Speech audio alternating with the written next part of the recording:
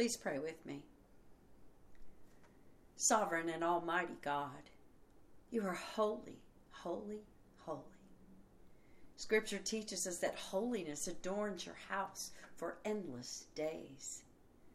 It also teaches us that your children are your temple, your house.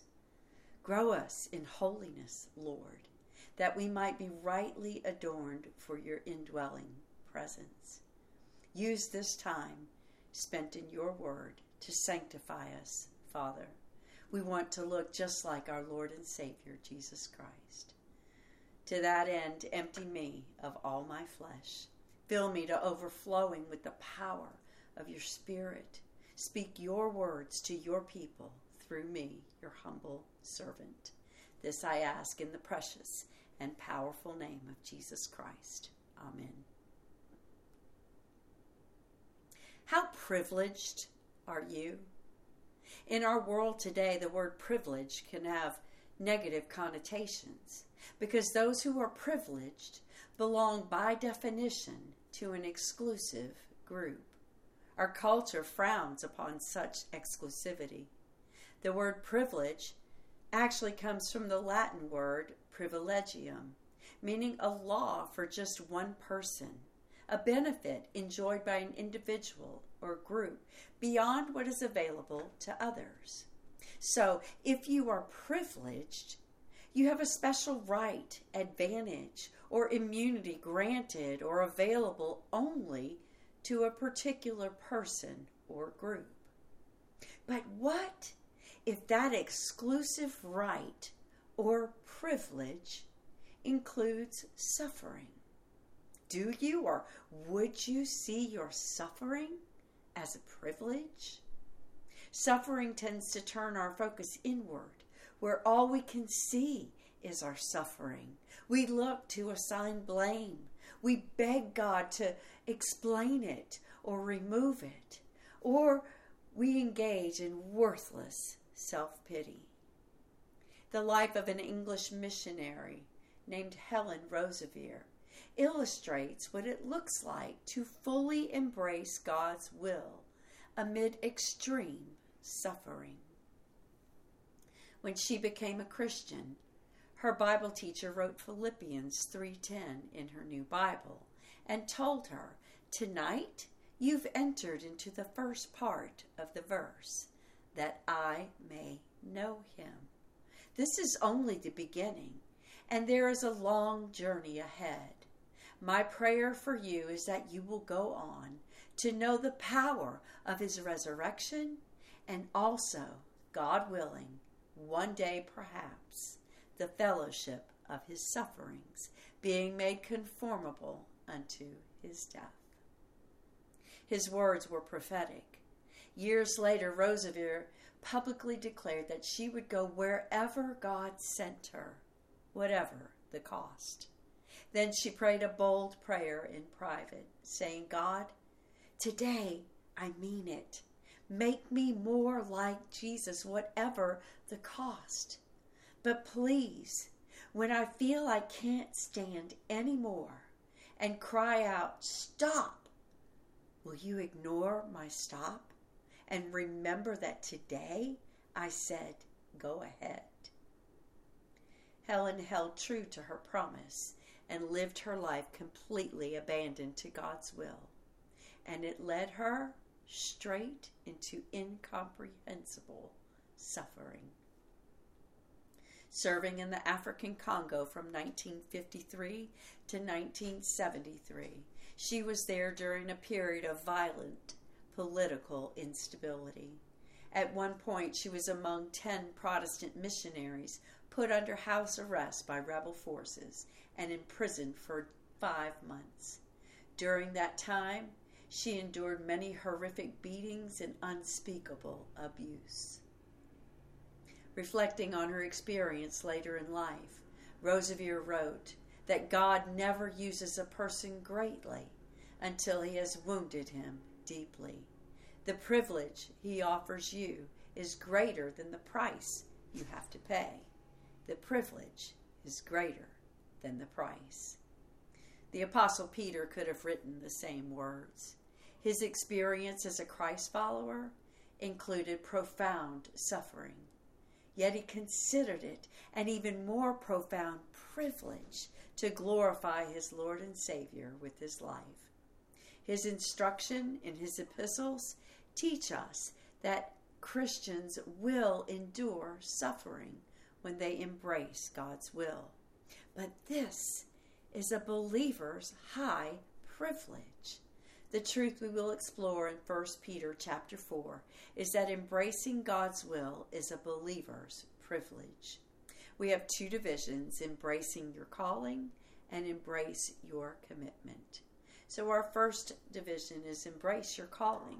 1 Peter chapter 4 verses 1 through 11. Open your Bibles and follow along with me.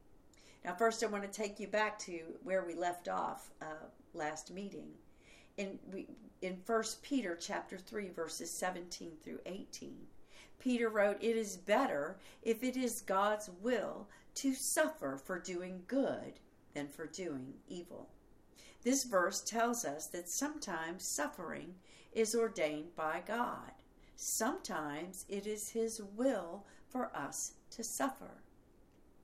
However, we must be careful to correctly understand human suffering.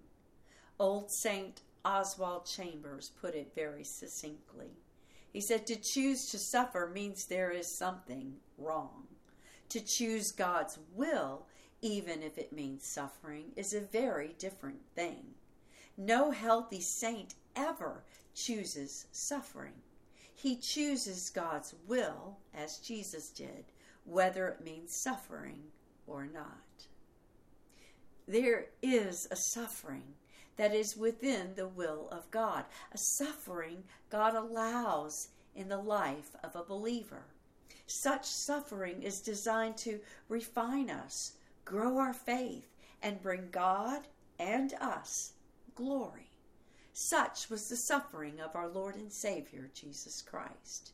Verse 18 and the rest of chapter 3 presented Christ as the classic example of one who suffered for righteousness' sake and reminded us that for him, suffering was a privilege because it led to glory. His suffering was a once-for-all event that settled the question of sin for eternity. It completed his work of redemption. His suffering also resulted in every believer receiving the indwelling Holy Spirit. Jesus showed us by example that embracing God's will is a believer's privilege. This is what Peter refers to in chapter 4, verses 1 through 2. "Since, therefore, Christ suffered in the flesh, arm yourselves with the same way of thinking. For whoever has suffered in the flesh has ceased from sin, so as to live the rest of the time in the flesh, no longer for human passions, but for the will of God." Peter calls believers to submit to God's will according to the example of Christ. This is what it means to live a gospel-centered life. It is a Jesus-centered life rather than a me-centered life. Even our attitude towards suffering must be the same as Christ. Though he suffered, he did not give in to evil human desires. Instead, he steadfastly and perfectly lived for the will of God. Believers do the same when they choose to suffer persecution as a Christian rather than continue in a life of sin. We must be done with sin because sin's power over us is broken. We will not do this perfectly this side of heaven, but we must make it our goal to cease from sin, actively pursuing a holiness which mirrors Jesus' holiness. We center our lives on the truth about Him, the good news about Him, the gospel. As God's chosen race, royal priesthood, holy nation, and the people of his own possession. We choose to be controlled by the will of God, not the will of our flesh. This is a conscious choice for a child of God. We embrace the will of God as a privilege when we remain fully submitted to him. Peter encourages his suffering readers to do just that. He teaches them and us that full submission to the will of God is the hallmark of a believer. Peter says that we no longer follow the way of pagans. In verses 3 through 4, he says, "For the time that is past suffices for doing what the Gentiles want to do, living in sensuality, passions, drunkenness, orgies, drinking parties, and lawless idolatry. With respect to this, they are surprised when you do not join them in the same flood of debauchery, and they malign you." You see, embracing your calling as a Christian comes with two personal costs. First, your family and your friends will be surprised and misunderstand you. Second, you will be maligned as surprise turns to ridicule and condemnation. But in verse 5, Peter says that they will one day give account to him who is ready to judge the living and the dead for their behavior. This is a sobering yet encouraging reminder of God's final judgment. We can trust him as a just judge. We can be confident that he will do what is exactly right and legally correct according to his holy standard in every circumstance. Not one person will be judged unfairly. Not one. When we get to verse 6, it's much like 1 Peter chapter 3, 19 through 20, where Jesus went and preached to the imprisoned spirits. Verse 6 is an equally difficult verse to interpret. Scholars differ on its meaning. It says, "For this is why the gospel was preached even to those who are dead, that though judged in the flesh the way people are, they might live in the spirit the way God does." The best excellent explanation I found says that the people referred to in verse 6 are believers who heard and accepted the gospel of Jesus Christ while they were alive, but were now dead. They are those who valiantly stood for the truth and suffered judgment at the hands of wicked men because of it. In some cases, they were martyred. These believers, though judged by men regarding their human bodies, were vindicated by God and are now enjoying eternal life with him in heaven, in glory. God honored his people because they embraced his will as a privilege while enduring the fiercest times of suffering. Peter shows us that believers have the unspeakable privilege of following Christ's example, even or especially in suffering. What a calling belongs to the child of God. Peter continues in verse 7, beginning with the words, "The end of all things is at hand." In true New Testament fashion, Peter lived with the end in sight, with the hope of glory as a beacon of light at the end of the tunnel. Believers must embrace their calling to live well because the end of all things draws closer every day. Peter instructs us in verses 7 through 11. First, he concludes verse 7 by saying, "Therefore, be self-controlled and sober-minded for the sake of your prayers." Then, in verses 8 through 11, Peter continues to list ways to live gospel-centered lives with the end in view. He says God calls his people to keep loving one another earnestly, since love covers a multitude of sins. Show hospitality to one another without grumbling. As each has received a gift, use it to serve one another as good stewards of God's varied grace. Whoever speaks, as one who speaks oracles of God. Whoever serves, as one who serves by the strength that God provides.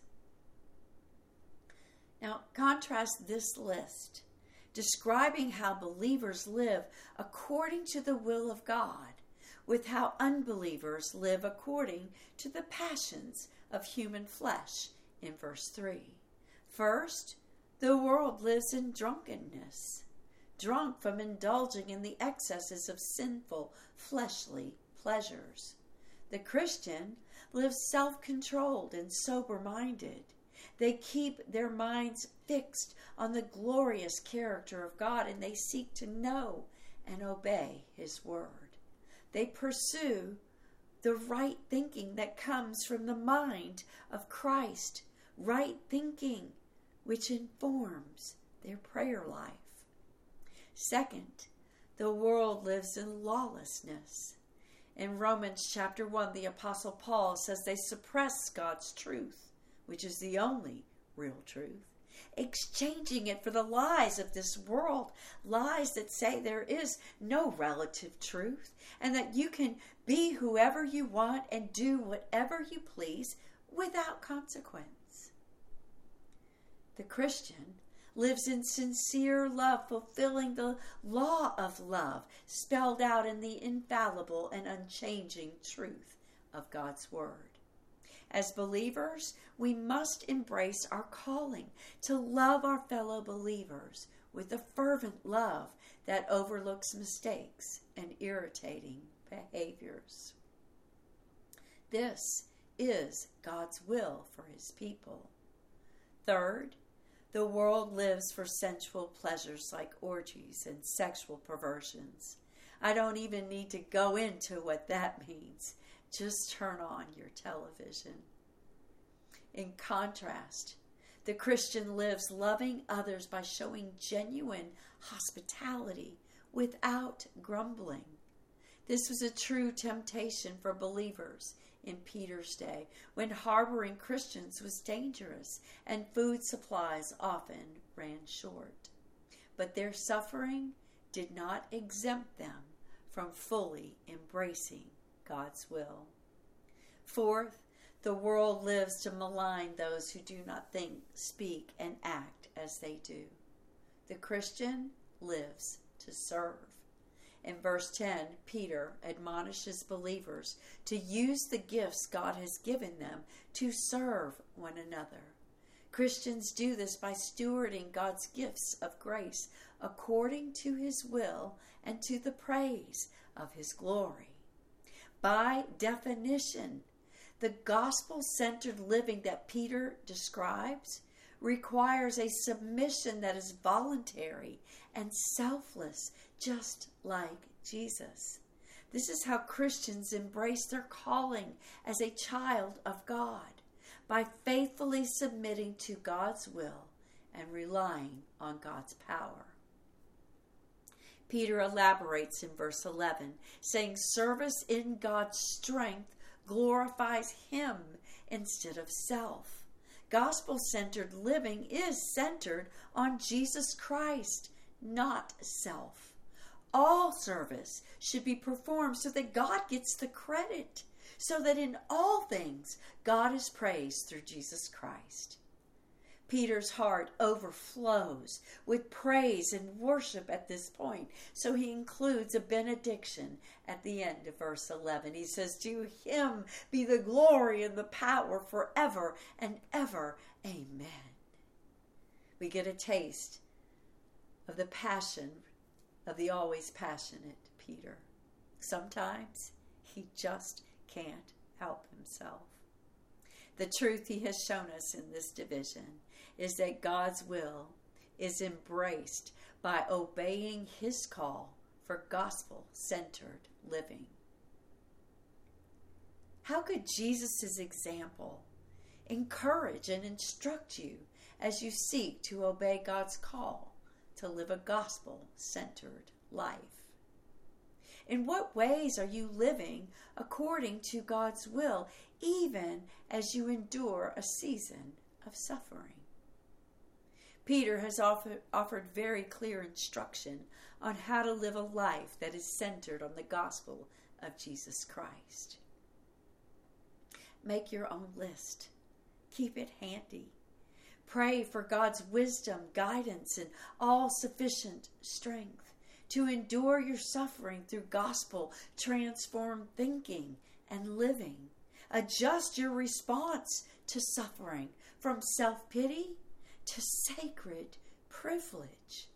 Examine the cause of your suffering. What type of suffering are you enduring? The suffering caused by the fall, your fall, or suffering allowed by God the Father? If your suffering is because you have stepped outside of God's will, make a GPS move and recalculate how you live. Make it your goal in life to walk by the Spirit, not the flesh. Embrace God's will by obeying His call for gospel-centered living. Then embrace your commitment. That's our second division, 1 Peter chapter 4, verses 12 through 19.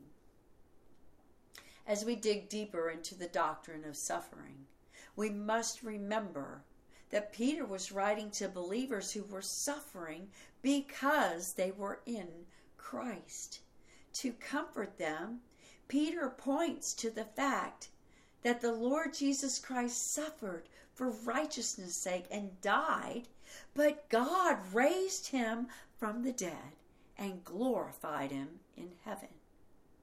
Jesus' glory was preceded by great suffering. This was God's will for him. His followers are also bound for glory, so they must also endure suffering that is according to God's will. Now, it is the privilege and the honor of a believer to suffer with Christ and for Christ. This is what it means to share in the fellowship of his suffering. In verse 12, Peter says, "Beloved, do not be surprised at the fiery trial when it comes upon you to test you, as though something strange were happening to you." Suffering should not surprise us, as if it is strange or abnormal. Jesus suffered. Believers are in Christ, and Christ is in them, so they too will suffer. Suffering is normal for the Christian, and it's also reason to rejoice. Look at verses 13 through 14. "But rejoice insofar as you share Christ's sufferings, that you may also rejoice and be glad when his glory is revealed. If you are insulted for the name of Christ, you are blessed, because the Spirit of glory and of God rest upon you." Christian suffering is cause for rejoicing because we are sharing or participating in the suffering of Christ, and we will be overjoyed when his glory is revealed. This refers to his second coming, or his return in glory as the Lion of Judah. Like Peter, we must live with an eternal perspective. Glory awaits us, just as it did Jesus. Indeed, Peter says that the Spirit of glory and of God rest on believers right now. What exactly does this mean? Well, glory describes God's greatness, or the sum total of all his attributes. When we trace all that is true about him as it is revealed in Scripture, we find that he is altogether lovely, blindingly beautiful, incomprehensibly brilliant in holiness. Our finite minds cannot grasp the fullness of his glory. We feebly assign the word glory, and even then, we do not really understand it. But how does this word or this concept apply to believers? How do we receive and bear the weighty honor and great privilege that is called glory? By becoming his, fully and completely his. The moment we become a child of God, he imparts his glory to us as a gift of grace. He sends his Holy Spirit to live in us, to sanctify us, refine us, and polish us until we shine with glory. But this is not automatic. The only automatic part is receiving the indwelling Holy Spirit at conversion. The rest of it requires our cooperation.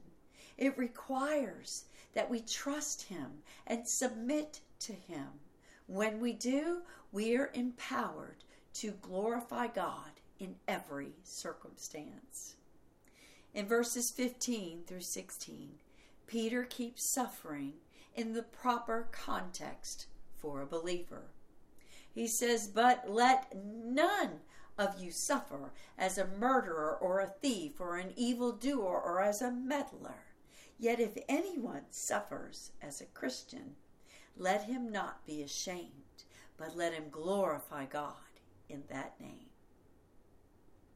Sometimes suffering is a direct result of the fall. We live in a sin-sick world brought on by the original sin in the Garden of Eden. Children get sick and die. People suffer from debilitating, incurable diseases. Our bodies fall apart. Our minds fail us. This is all part of the death and decay caused by sin. Another kind of suffering results from doing what is evil or outside of God's will. This is self-inflicted suffering that is a natural consequence of disobedience to God. It is suffering that is directly linked to the effects of alcoholism, drug abuse, sexual immorality, and other equally sinful behaviors. This type of suffering comes because people choose to reject God's will in favor of godless living. But those who embrace God's will and suffer because they bear the name Christian glorify God in their suffering. In verses 17 through 18, Peter draws a contrast between the suffering of God's people in this life with the suffering of the wicked in eternity. He writes, "For it is time for judgment to begin at the household of God. And if it begins with us, what will be the outcome for those who do not obey the gospel of God? And if the righteous is scarcely saved, what will become of the ungodly and the sinner?" God judges his children during their life on earth in order to strengthen and purify their faith. When he says, "if the righteous is scarcely saved," he's not saying that Christians are those who try really hard to be saved and then just barely make it into heaven by their best efforts.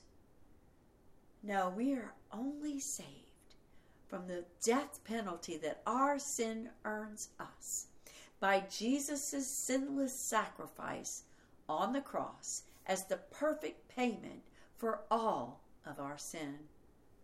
Other translations say that we are saved with difficulty. Peter means that eternal salvation through faith in Christ comes with difficulty in this life on earth. Our loving Father treats us as children who need discipline to learn to trust him, to learn to walk in his way. In other words, God calls us righteous in Christ, then uses hardship in our lives to increase our trust in Him, to make us more and more like Christ. If that is true for believers, what will the unsaved suffer in eternity for their ungodly deeds? Those who reject Christ can expect much worse. There is no hope, no divine grace, no second chance for them. How heartbreaking. This grim truth should light a fire under every believer to know and to share the truth of the gospel at every opportunity. Unbelievers are headed to eternal godlessness, not eternal glory. In view of that end, Peter insists in verse 19 that believers who suffer according to God's will must entrust their souls to Him. He says, therefore, let those who suffer according to God's will entrust their souls to a faithful Creator while doing good. The word entrust is a banking term, meaning to deposit something of value for safekeeping. We embrace our commitment to God when we place our very souls in His sovereign and loving hands. Peter uses the double attributes of faithful and Creator to remind his suffering readers, including you and me, how valuable we are to God. He created us. He knows everything about us. He redeemed us from sin and death at the great cost of the precious blood of His beloved and only Son, Jesus Christ. He lives in us. We are chosen and precious living stones built up into His holy dwelling place. He guards, protects, and provides for us because He is not only able to keep us, He is willing to do so. Entrusting or committing our souls to a faithful Creator is not a one-time act. It requires a constant committing to Him, a constant surrendering of our wills in favor of His good and perfect will. A steadfast commitment to glorify God must be our goal, even in suffering. That gives us our second truth. God's will is embraced by a steadfast commitment to glorify Him, even in suffering. How steadfast is your commitment to glorify God? How about your suffering? Be turning your attention away from God's glory and toward yourself. In what ways could you keep your commitment to glorify God steadfast as you suffer? When your life is marked by suffering, remember that God holds your very life in His sovereign hands. Therefore, your suffering, my friends, is an opportunity for great joy.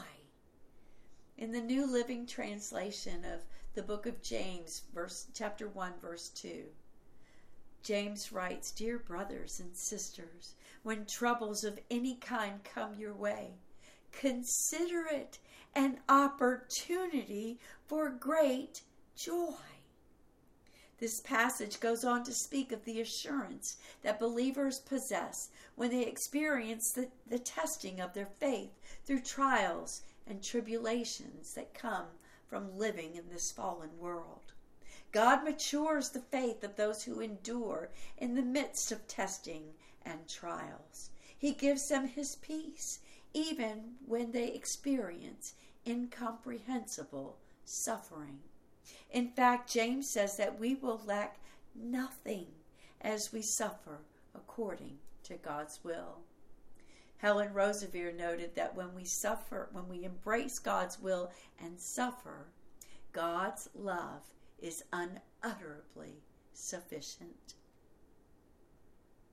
We can fully embrace whatever comes our way, trusting that it is God's good and perfect will for our lives. We can trust in His sovereign reign over every detail of our lives. This is rarely easy, but do you truly and fully embrace your suffering as an opportunity for great joy? God's will is embraced by a steadfast commitment to glorify God even in suffering. Child of God, how privileged are you? Privileged enough for God to entrust you with great suffering for the sake of His name?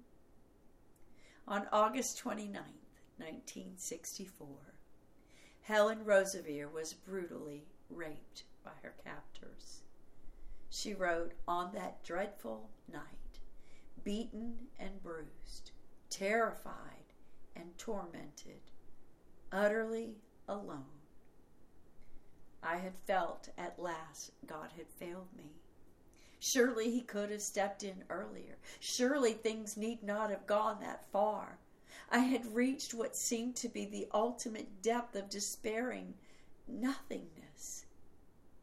In this darkness, she sensed the Lord saying to her, "You asked me when you were first converted for the privilege of being a missionary.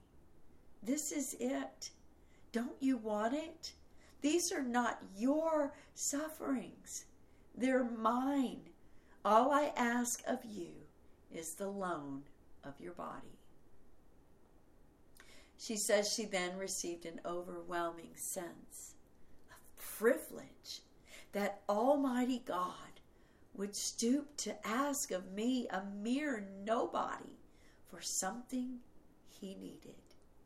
Even more, she says that through the brutal, heartbreaking experience of rape, God met with me with outstretched arms of love. It was an unbelievable experience. He was so utterly there, so totally understanding. His comfort was so complete. And suddenly I really knew that His love was unutterably sufficient.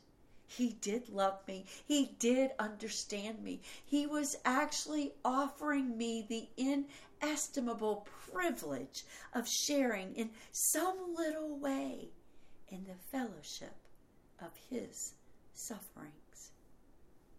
This theme of privilege became prominent in Helen's ministry. He didn't take away her pain or humiliation, but now it was altogether different. It was with Him, for Him, in Him. The weeks of imprisonment that followed and her subsequent years of service were all defined by the word privilege. The cost she paid seemed very small and transient in the greatness and permanence of that privilege. Helen Roseveare lived most of her 91 years as an exceptionally privileged child of God. At the end of your life, will the same be said of you? Choose to fully embrace God's will no matter where it leads. He will never leave you or forsake you. He will always do what is exactly right for you. He will always have your best interest at heart. He will always love you deeply and perfectly. He will always be unfailingly and completely sufficient.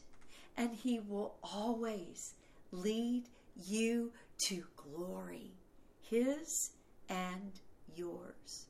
Embrace God's will, my friend.